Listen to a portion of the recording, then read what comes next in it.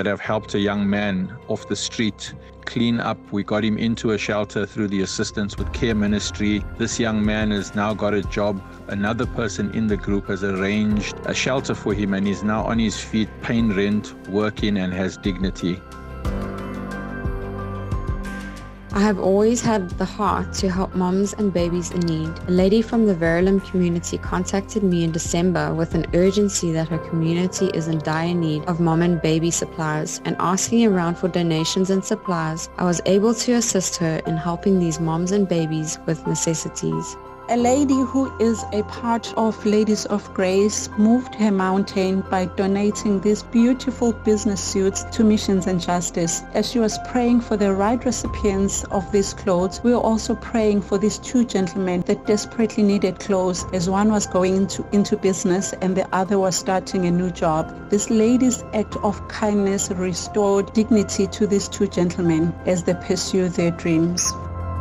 We run a ministry called Listen With Your Heart. One of the things we do is distribute blessing food parcels to people in need on the Bluff on a monthly basis. At the start of lockdown, we were distributing 28 food parcels, and we were worried it would not be able to continue as we rely on monetary donations to make this happen. Our band of volunteers prayed intensely into this ministry. God moved the hearts of the Fresh Municipal Market, who now donate an abundance of fresh fruit and vegetables, which is enough for all of our parcels. From 28 parcels, we now do 80 parcels monthly. Our mountain that needed to be moved was how to finance this operation, and through prayer, God has opened people's hearts, and we continue to trust in God for what we need.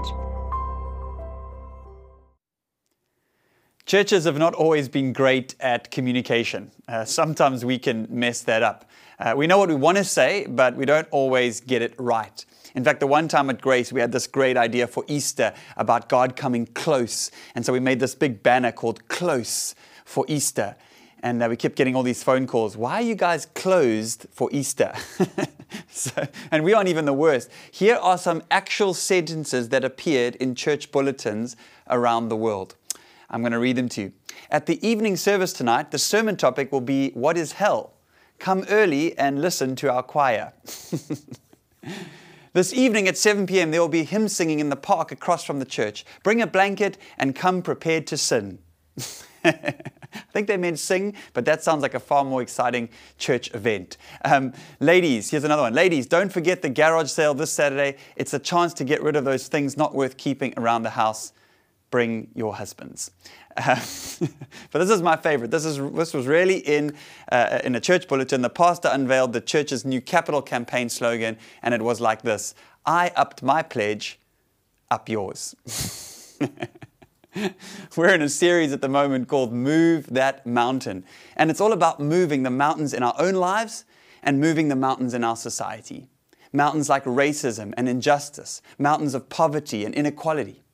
But like we've been saying through the series, moving mountains is not easy work. And it takes all of us using our time, our talent, and our treasure to get the job done. Last week, Jess spoke on time. And today, I'm going to be talking about treasure. You heard me, that's right. Today is the money talk. Dun, dun, dun. Now, you have an advantage online because you can just switch off. But don't, because I know you're thinking, yay, this is exactly what I woke up this morning ready to hear. I can't wait for the money talk at church. And so as a disclaimer, let me just say up front, I know that when pastors talk about money, it's weird. Because money is a sensitive, possibly the most sensitive subject to talk about in church. Nowadays, we'd like to say it's an emotional trigger. Partly because it's a god in our culture, and partly because many churches, and we all know the stories, have abused and misused money. And so people are wary, and I get that. So now you have this weird conspiracy between you and me where I don't want to teach on money, and you don't want me to teach on money, and so we just don't talk about it in church. And I think that's a mistake. Because money is actually a huge deal. And Jesus spoke about money a lot. Like a lot. Like 25% of his teachings has to do with money and possessions. 25%. I mean, we do a talk like this once a year. And so, like I said, if it's your first time, welcome.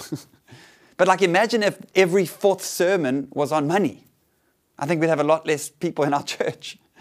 But the thing is about Jesus is that he never asked for money. He talked about it all the time, but he never asked for any. And so today you can kind of relax because we're not going to ask you to give any money or give you some sort of allegorical reading of a weird Old Testament story to manipulate you to get more cash out of you. That's not going to happen. You can relax. Today I just want to open our Bibles to Jesus of Nazareth, and we're going to be talking about what he has to say about money and possessions, about our treasure. Because what we discover when we read the Gospels, when it comes to our treasure, money and possessions, Jesus really was up to something, and he really was after something. It just turns out it wasn't anybody's money. It was their hearts. That's the thing. Money is a heart issue. It always has been, and it always will be. And it's a big deal in our lives. Money, or the lack thereof, has the capacity to wreck lives, ruin marriages, shape priorities, influence relationships with others and with God, bring great joy, help people, change the world, and destroy us. Studies, in fact, show that the top 3 reasons for divorce are infidelity, incompatibility, and money issues. Money is a huge deal, and how we handle it is important to our Heavenly Father, lest money begins to handle us. So money is a heart issue. Jesus said, where your treasure is, there your heart will also be. Now, if you've heard that before, sometimes people will say, well, that's just something that preachers use, because you're after my money. And in which place I would respond, well, yes, God, not the church, not me, God is after your money. Not because he needs it or he can, cash your checks in heaven, play Monopoly in heaven. I don't know. He's after it because he wants your heart. And your heart is connected to your treasure. There's like a nerve connected between the two. If God can get your wallet, he can get your heart. And I didn't say that. Jesus said that. Your heart follows your treasure. If you don't believe me, then just invest in something. Invest in some stocks and watch how quickly you'll be checking those stocks all day. Our money follows our treasure. Money is a heart issue, and giving is a heart issue. It's a spiritual issue. Robert Morris, a pastor in the States, he was once asked in an interview, how often do you preach on giving? And his response was, every week.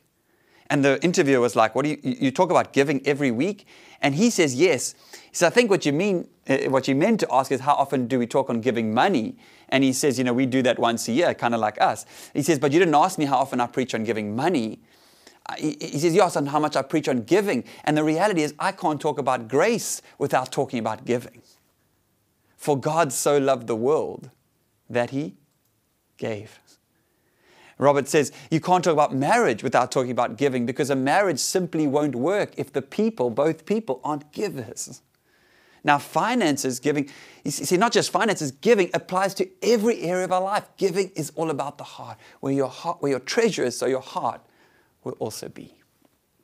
Let's look at some other things Jesus said about money. Jesus says it's more blessed to give than to receive.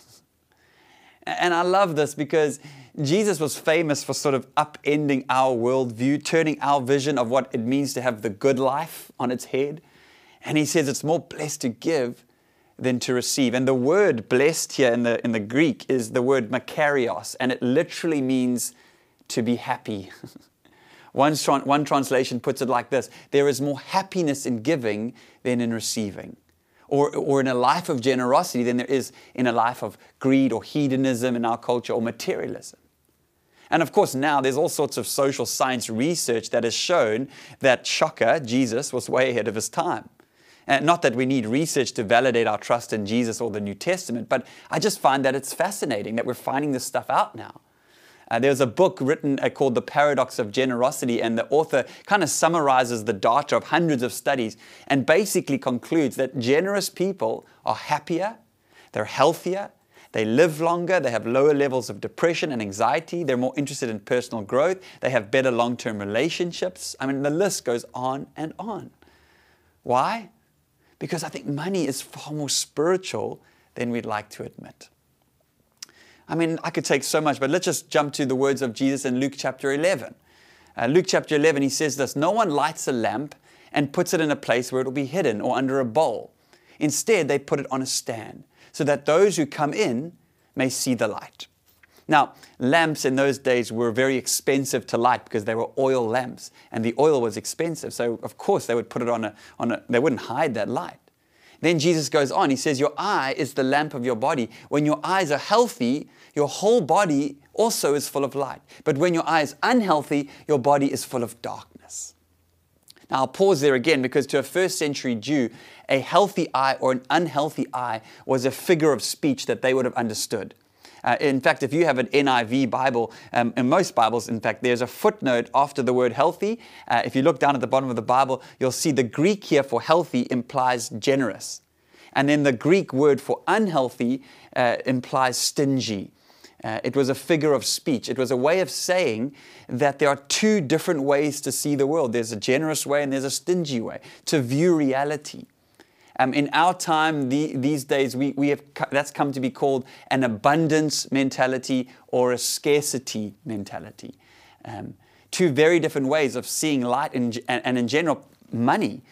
If you have an abundance mentality, you look out with your eye on the world and you see a world of abundance where we live at God's generosity and there's plenty for everyone to go around. You see God as a generous Father who is more than capable of giving His children an inheritance.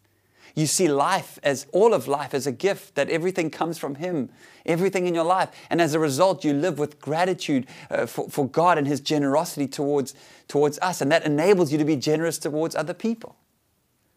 Now, if you have an unhealthy eye, a stingy eye, then you see all the world of lack. You see scarcity. The world is overpopulated. The future is bleak. There's not enough to go around. And there's this fierce battle for resources that we need to fight for. And you get what's yours and you take what's yours. And as a result, we begin to see the world in such a way that often we're blind to those around us who are in need. Instead of all the abundance and gifts, we see all the things we don't have, but we still want. I want that, I want that, I want that, I need that, I need that. Instead of being grateful for that which we have. So Jesus is touching on something that is still so relevant to us today. And then He says this, see to it then that the light within you is not darkness. In other words, make sure you keep your eye healthy. And no one likes to admit they're greedy. And greed is hard to see in the mirror. So He says, evaluate that. Therefore, if your whole body is full of light and no part of it dark, it will be just as full of light as when a lamp shines its light on you.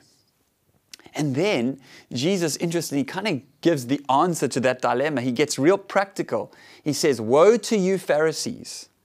And I love that word woe. Woe is actually not a word. It's like a guttural expression. It's like the negative version of the word oh. And oh is not a word. It's just like it's wonder, it's delight, it's spontaneous. And woe is like the negative of that. He's kind of saying, come on, guys. Like, whoa, like, don't do that. Don't go down that road. He says, woe to you Pharisees, because you give God 1/10 of your mint, rue, and all other kinds of garden herbs, but you neglect justice and the love of God. You should have practiced the latter without leaving the former undone. And He's talking about the tithe, the practice of giving 10%. And at first glance, maybe it would seem at a cursory read that Jesus' view of tithing is negative, but that's actually not true at all. And so for the rest of our time today, I want to unpack the tithe a bit more as we speak on treasure, as we speak on moving mountains, because I think it's such a powerful practice, and I think there's so much confusion around this practice and around this principle. It's almost like the boogeyman in the church. And I often get the question, should Christians tithe? What's the deal with that? Isn't that just like an Old Testament thing? Isn't that being under the law, which Christ has now fulfilled? Isn't giving tithe like a legalism thing? I saw this funny meme from like the Matrix where he says, what if I told you tithing is legalism and you are free from that burden, Morpheus. But so kind of in the interest of clarity, let me just give you today 3 things about the tithe. And maybe you've heard all these before, but maybe you need to hear them again. I know I do. The first is this. The tithe is a test. The word tithe, Hebrew word, literally means 1/10 or 1/10 part of. It's found throughout the Scriptures. Some people believe that the figure 10 in the Scriptures represents a test. The 10 plagues, testing Pharaoh, the 10 commandments, testing Israel's obedience to God. But the tithe is a little different in that it's a 2-way test. It's the only time in Scripture where God says, test me on this. Malachi chapter 3, famous verse, I, the Lord, do not change. That's very important to know. This is God speaking and God saying, I don't change. He says, so you, the descendants of Jacob, are not destroyed. Ever since the time of your ancestors, you have turned away from my decrees and have not kept them. Return to me and I will return to you, says the Lord Almighty. But you ask, how are we to return? Will a mere mortal rob God? Yet you rob me.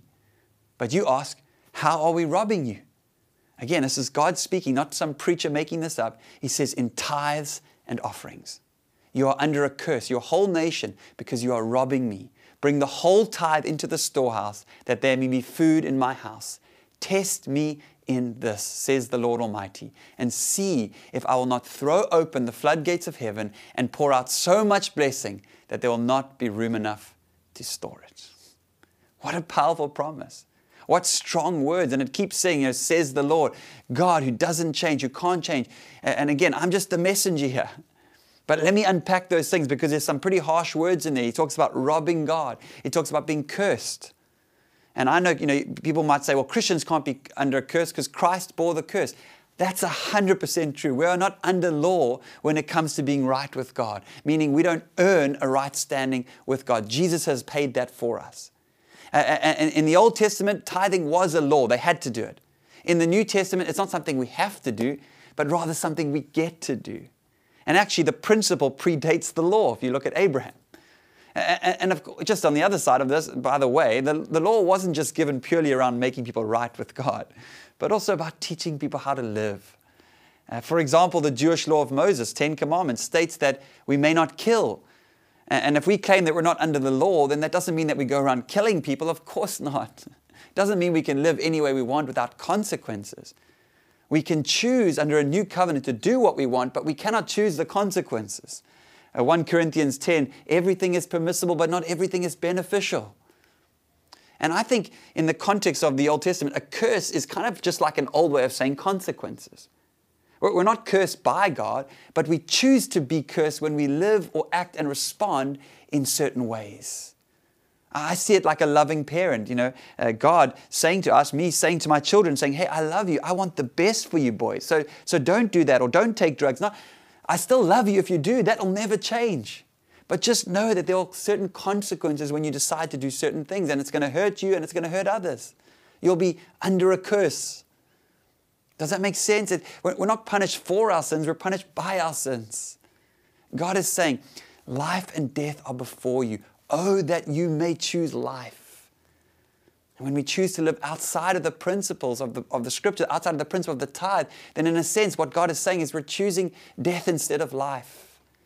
God gives us a choice. He says, choose life. Test me on this and see if I will not throw open the floodgates of heaven and pour out so much blessing that there will not be room enough to store it.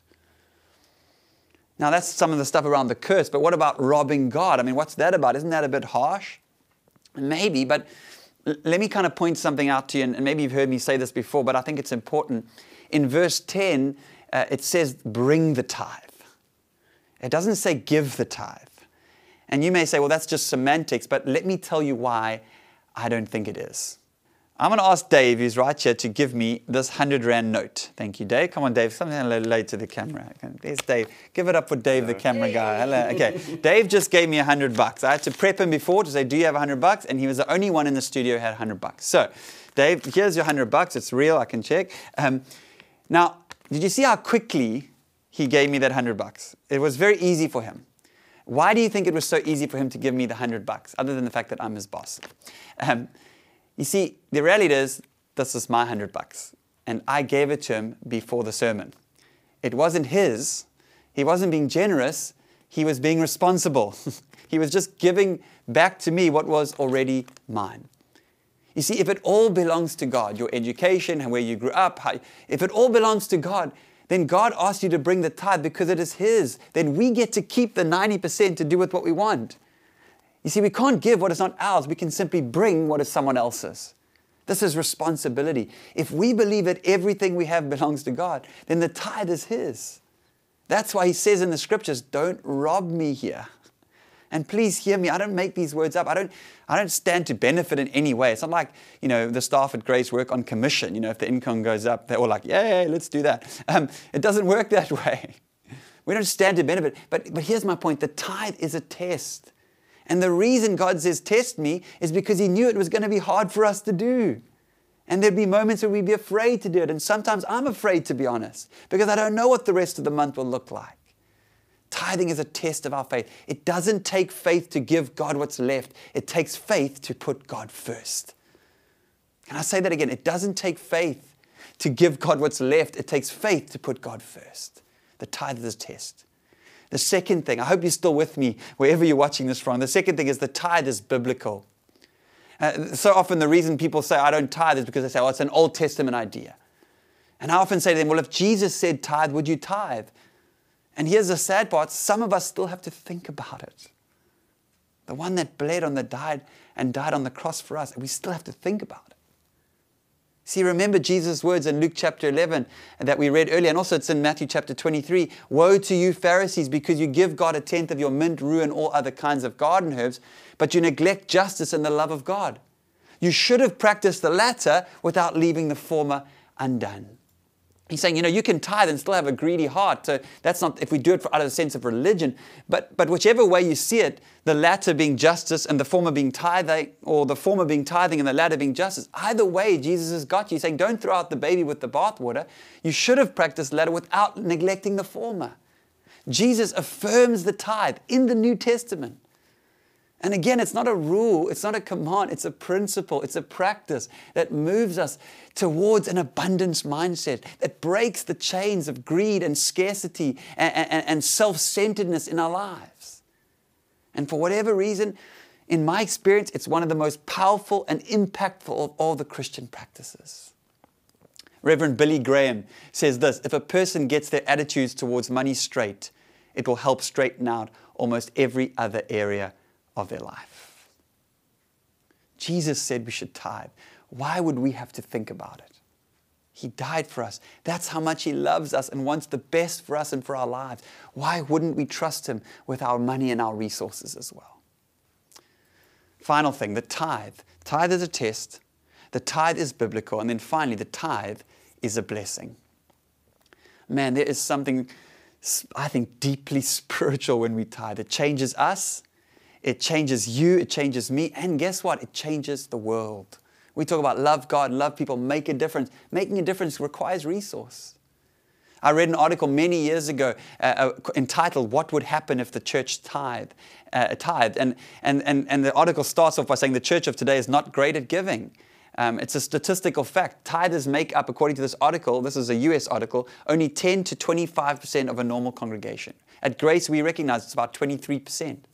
Only 5% of the US tithes, with 80% of Americans giving less than 2% of their income. Christians on average give about 2.5% of their income.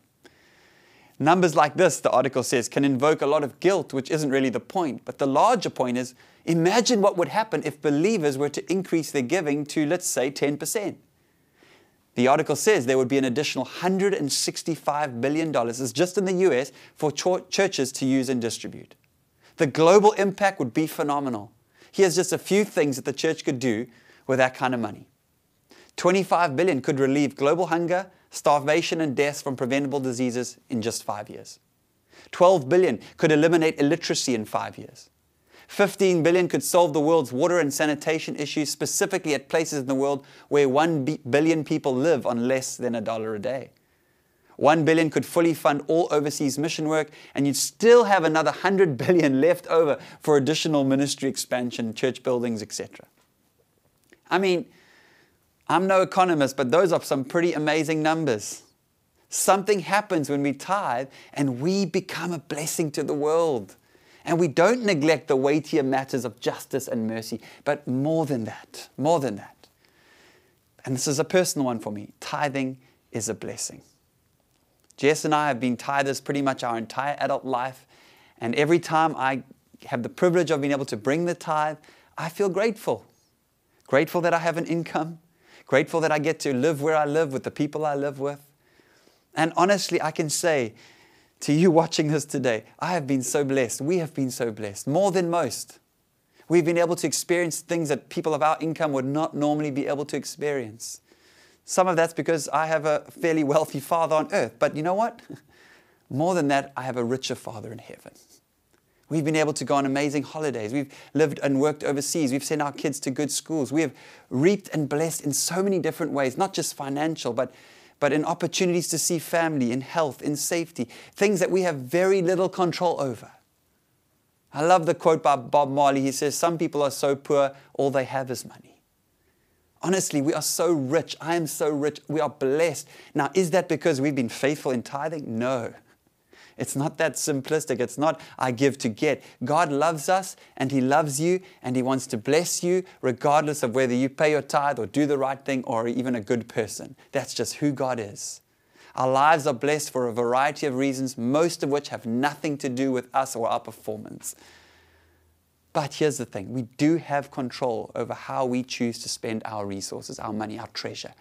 And for me personally, tithing has been just a constant expression of faith and trust, and I believe it has saved us from a life of scarcity, from a life of stinginess, from having an unhealthy eye.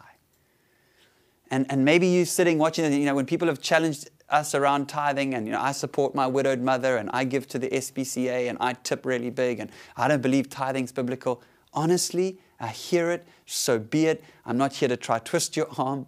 And we're going to carry on with the mission. We'll be fine. The tithe is God's. It's not for me to choose. For me, it's not for me to choose what to do with it. It's not me giving my tithe generously. It's simply me bringing what is already God's.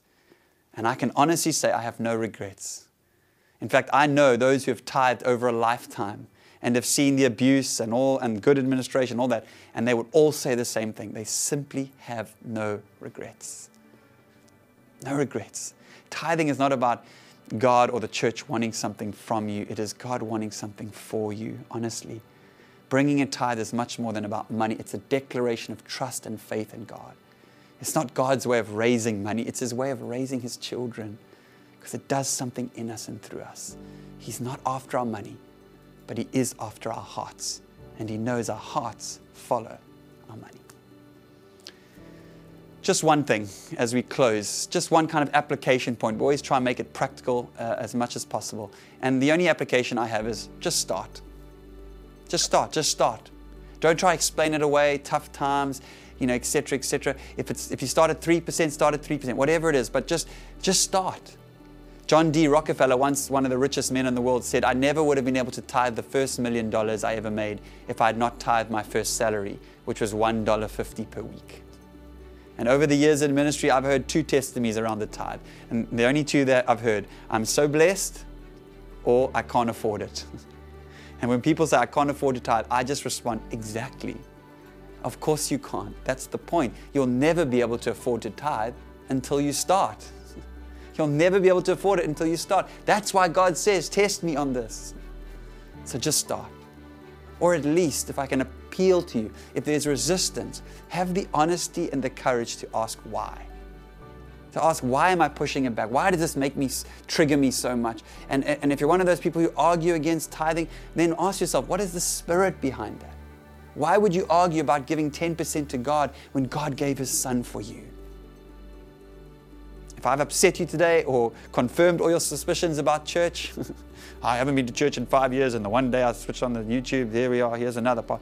Honestly, just ignore it. Come back next week, we'll talk about talent, okay? Honestly, we're not upset about it. And let me close with this. This really struck me this week. I was listening to another preacher talk around this. He spoke about the first 4 words of the Bible.